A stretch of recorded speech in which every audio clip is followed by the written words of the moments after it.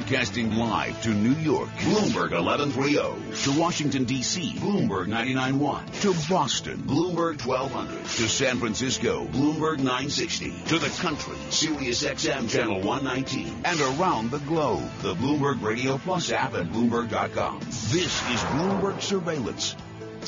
Good morning. It is 7:30 on Wall Street. I'm Michael McKee along with Tom Keene. Some news here. Freeport McMoRan. They're trying to pay down debt, so they're going to sell off a copper mine in the Democratic Republic of Congo. The buyer, China Molybdenum. $2.6 billion is the price tag. Lending Club announced this morning that the founder of the company and the CEO, Renaud Laplanche, resigned. Internal review of loan sales to a single investor apparently did not turn out well. President Scott Sanborn is going to be the acting CEO. And HCP is going to spin off its HCR Manicare portfolio of skilled nursing and assisted living assets, going to make it a publicly traded REIT. It will own more than 320 properties, earning an annual rent of $485 million, the company says. HCP is going to focus on high-growth health care going forward. Let's check in with Michael Barr now, get the latest world and national headlines. Mike, thank you very much. Today is the deadline set by the U.S. Justice Department for North Carolina Governor Pat McCrory to declare he will not try to enforce a new law limiting protections for LGBT people. McCrory says it is common sense legislation and accused Washington of being a bully.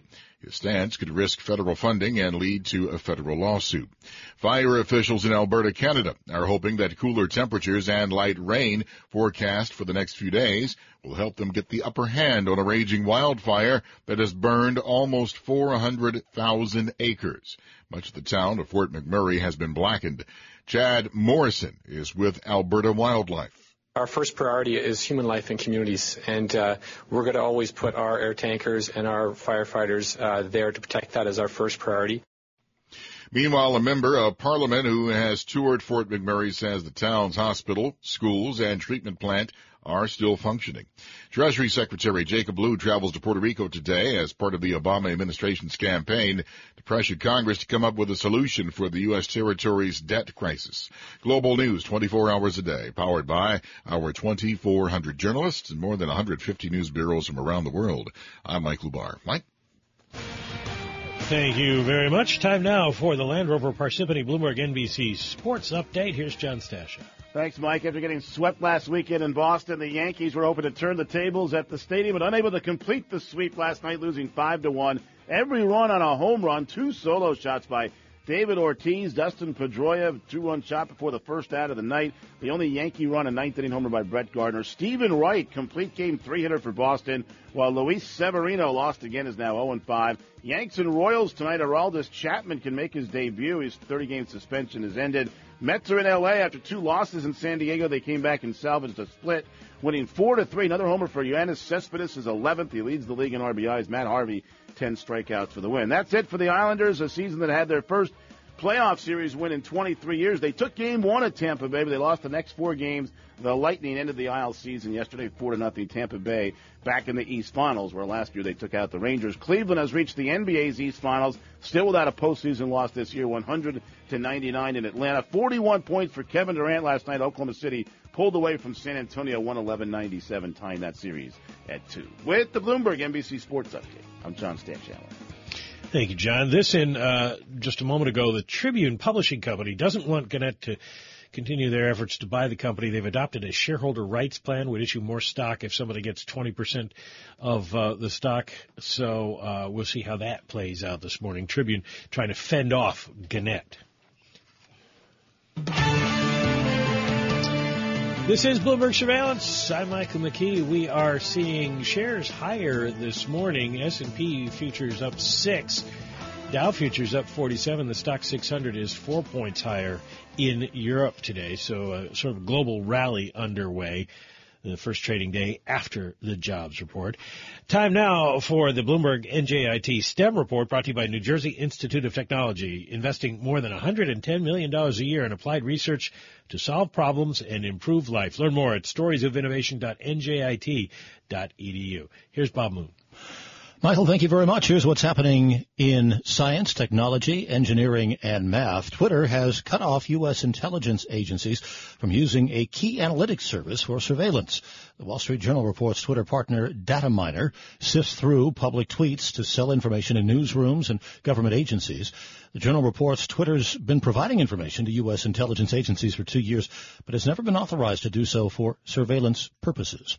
Seismic surveying has been compared to hearing dynamite explode or standing next to a jet engine. It involves blasting the ocean floor with sound waves that bounce off the seabed and are recorded by ships, and it's extremely useful in finding deposits of oil and natural gas. But there is concern it can be harmful to marine life, including endangered whales, turtles, and dolphins. Now, 2 U.S. senators and environmental groups from around the country are trying to ban the practice in the Atlantic Ocean. And an academic economist was removed from an American Airlines flight from Philadelphia to Syracuse last week after a seatmate on the flight grew suspicious about the code he was scribbling into a notebook that looked to her like foreign lettering. The Washington Post reports an Italian economist from the University of Pennsylvania, Guido Menzio, was working on some differential equations for a model on menu costs and price dispersion. Security personnel determined Menzio was not a credible threat. That's this morning's Bloomberg NJIT STEM report. Yeah, and it was also true that he looked foreign. He's Italian. Oh, yeah. So the world has gotten very, very strange. Bob Moon, thank you very much. All right, it is the argument of the moment. Do you fight the Fed or not? The bond market seems to think Fed is not credible when Fed officials say they are in line to raise rates in June if the economy continues on its current path. Ian Shepherdson is the founder and chief economist at Pantheon Macroeconomics. And Ian, it's kind of fascinating to me because the old rule was don't fight the Fed. But now the folks on trading desks seem to be saying don't fight the bond market. The Fed doesn't know what it's talking about. Yeah, I got some sympathy with both of them, actually. Part of the problem here, of course, is that the Fed is pretty split itself. You know, we have some fairly well-known consistent hawks, and we've got some fairly well-known consistent doves, and then we got the waverers in the middle, who get a lot of media attention, and some of whom really like to talk to the media a lot. So we're getting an awful lot of what appear to be conflicting signals coming out of the Fed, all at the same time, and so the market says, okay, we're just going to choose not to listen to this. We're going to listen to the short-term data, which so far this year have been pretty weak, and decide the Fed's not going to do anything.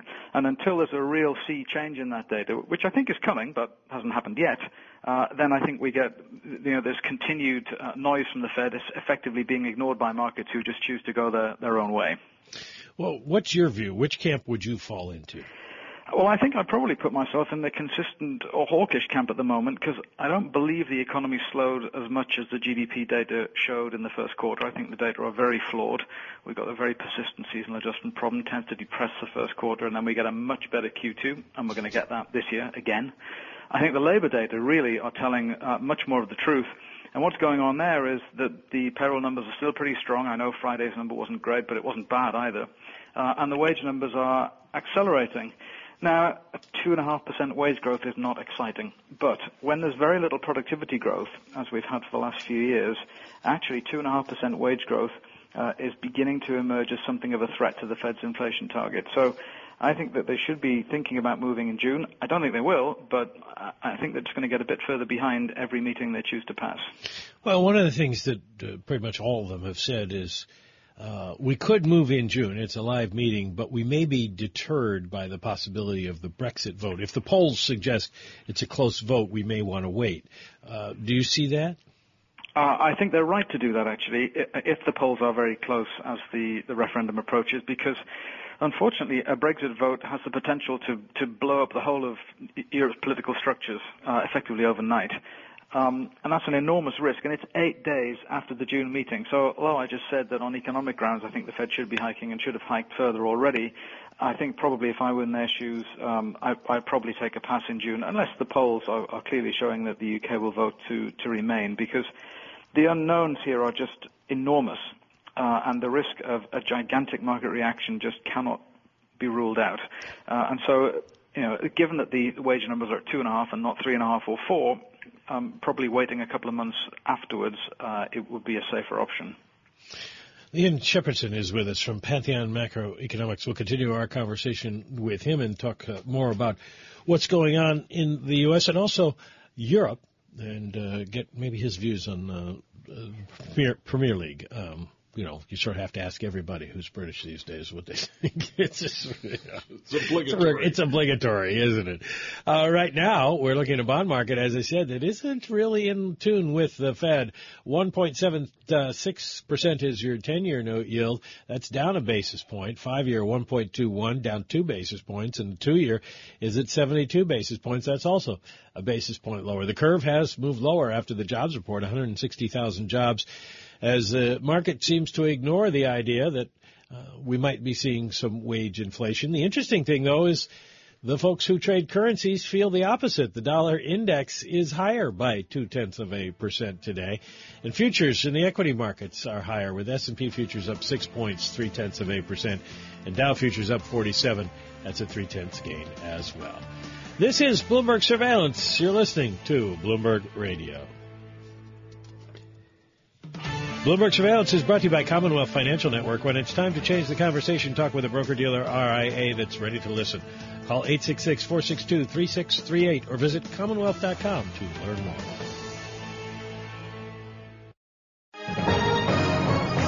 Global business news 24 hours a day at Bloomberg.com, the Radio Plus mobile app, and on your radio. This is a Bloomberg Business Flash. And I'm Karen Moscow. This update's brought to you by American Arbitration Association. Business disputes are inevitable. Resolve faster with the American Arbitration Association, the global leader in alternative dispute resolution for over 85 years. Learn more at adr.org. Tribune Publishing's board adopting a limited duration shareholder rights plan to thwart Gannett's unsolicited $815 million offer. Tyson Foods, the largest U.S. meat producer, raising its full-year profit forecast after a decline in the cost of feed and animals boosted margins. It's up 4.1% in early trading. Lending Club is down 28%. Founder and chief executive Renaud Laplanche resigned after an internal review of loan sales to a single investor. And President Scott Sanborn was named acting CEO. U.S. stock index futures are higher. S&P E-mini futures up 5 points. Dow E-mini futures up 41. NASDAQ E-mini futures up 12. The DAX in Germany's up 1.9%. 10-year Treasury up 3/30 seconds. The yield 1.76%. Yield on the 2-year, 0.72%. NYMEX crude oil up 0.9% or 40 cents to $45.06 a barrel. COMEX gold down 1.4% or $18.30 to $12.75.70 an ounce. The euro, $1.1383. The yen, 108.27. That's a Bloomberg Business Flash. Tom and Mike. Very good, Karen. Thank you so much. Ian Shepherdson with us from Pantheon. It's wonderful to have him on. Because when he was a child, if he didn't do his microeconomics, his parents would say, Ian, if you don't do your micro, you're going to the Castle Keep or the Black Gate. We will chain you to the Black Gate of Newcastle. 276 miles dead north of London. 276 miles closer to Scotland than London, I would suggest. Ian, it's wonderful to talk to you about Brexit. How does Brexit play 276 miles away from the elites in London? Well, what you've got to remember about the northeast of England is that it's the only part of Britain that runs a trade surplus. And the big reason why it runs a trade surplus is that there is an enormous Nissan motor manufacturing plant located just in the middle of our region near the town of Sunderland. And as a result, we're quite keen in this region staying in the EU because that's where most of those vehicles go. And looking from outside London, things look very different. EU industrial policy, the access to the single market has been hugely important for the northeast of England. So I think we'll be voting to stay in. Color away from the media simplicity, and we're guilty of that in the United States with Mr. Sanders and Mr. Trump. The impact of elites in the many other regions and characters of the United Kingdom. I get the idea the elites are at 10 Downing Street and 17 other fancy restaurants in West London. Are the elites dominant in the rest of the United Kingdom? No, it's very different. What tends to happen in the far-flung bits of the country is that it's dominated by local politics rather than the national scene. So In the Northeast, there's always been a stronghold of the Labour Party, still is after the elections last week. And the local politicians in the Northeast are very keen on remaining in the EU. But we also have lots of our own problems because the regions are constantly at loggerheads with London, which sucks in all the resources and all the talent and distorts the overall picture of the economy. So, it's very similar, I suppose, to the impact that the major cities have in the U.S., how New York State, upstate, is very different to New York City. Well, it's kind of the same between the north and south of England. We were talking just before the break about the Fed maybe wanting to be on hold to measure the impact of the Brexit vote. What would, in your view, be the result should the British vote to leave? How would it affect the rest of the world? Yeah, it would depend on a number of factors which at the moment are completely unknowable. The first is what happens in the UK after a vote, because chances are that only the southeast of England will vote to leave. Scotland will vote to stay in, Northern Ireland will vote to stay in, the north of England will, the west of England will, Wales will vote to stay in. So we'll have one part of the country dictating policy to everywhere else, which is going to trigger, I think, another referendum for Scotland. Scotland, if it then becomes independent, and I think it would then want to be in the EU, but that raises all sorts of problems for other countries in the EU which have their own secessionist areas, like Spain with Catalonia, possibly Italy as well. So it causes enormous problems for the rest of the EU, which already suffered a huge resurgence of the right-wing nationalists, kind of the European Trumpians, if you like. And European politics are very fractured and very febrile at the moment, and the UK vote to leave is going to make all of those problems much, much worse, both immediately and in the medium term. And I think the reason why this frightens the US so much, and it clearly frightened President Obama enough to make a trip to London to beg us all to vote to stay in, is the threat that this potentially poses to NATO and the other European security structures.